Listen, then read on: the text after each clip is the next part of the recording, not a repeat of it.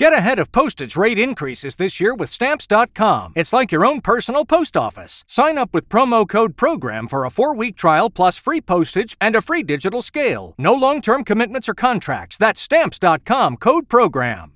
The new Congress opens today with the House paralyzed. Republican leader Kevin McCarthy could become the first nominee for Speaker in some 100 years to fail to win support from his own colleagues in the first round of voting. The noontime showdown could very well devolve into a prolonged floor fight. Brian Kilmeade will be on the story starting at 9 o'clock this morning, and everyone's going to be watching with great interest if this thing does go to multiple votes. What's your expectation here, Brian? Happy New Year.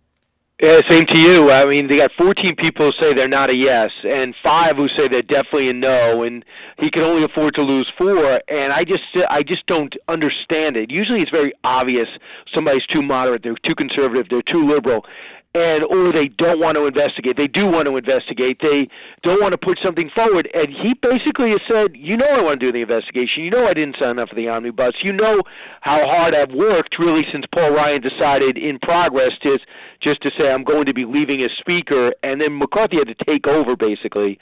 Ryan, in retrospect, should have just left. So he came over. He did all the hard work. He's the only guy who actually delivered. And as I was talking to one of the high-ranking, soon-to-be chair people on the right last night, they said there's nothing that they're complaining about McCarthy that makes anyone's life better. They're not going to talk about – it's not that McCarthy says, I'm not going to get rid of 87,000 IRS agents or challenge it. It's not like he says, I'm going to focus on backing up the border. I'm going to focus on getting spending under control. None of that. It's not that anything that he put forward is controversial, and the complaints seem to be all personal. And that, to me, shows Republicans didn't get the message. You're there to serve, to make the country better, the people that elected you better. One of these guys, Congressman Good, evidently, is upset because McCarthy backed the incumbent in his election. Every speaker or minority leader backs the incumbent. They always do. That's tradition. Well, he didn't call me after I won quick enough. He didn't call you. That's why you're going on every TV station saying, I don't want to vote for this guy. To me, they're embarrassing themselves, and it makes the Democrats, in the area in which they look weakest, in the House, where they produced the least at the slimmest margins when they never should have 4 years ago, and then 2 years they lose it. Now Democrats are able to say, look at the mess they're having. They don't even know how to assume the gavel correctly. So unless they can sneak it by today, and this was posturing for something I don't see, I think we're looking at a second vote, at least. Is there a viable challenger, or would this potentially mean that someone else could move into the position? What's the most likely outcome that you could see then?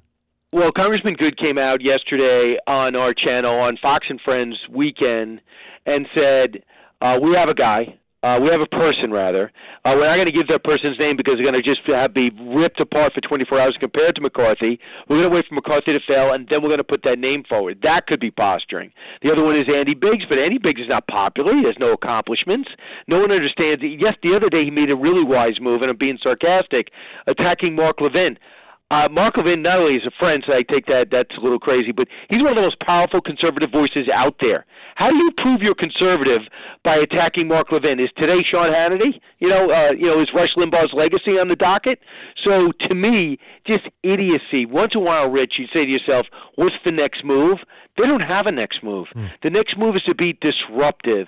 And that, for me, is it's just like every reason you don't want people in Washington. It's about themselves and their ego and their power, not about plans and programs and legislation that are going to help everybody listening to us. It's going to be a fascinating morning into the midday and early afternoon. We'll be plugged in for all of it. Live coverage continues 9 until noon on the Brian Kilmeade Show. Brian, happy 2023. Look forward to it, man. Go get him, Rich. All right, 5:14, Jacksonville's only all-news morning show continues.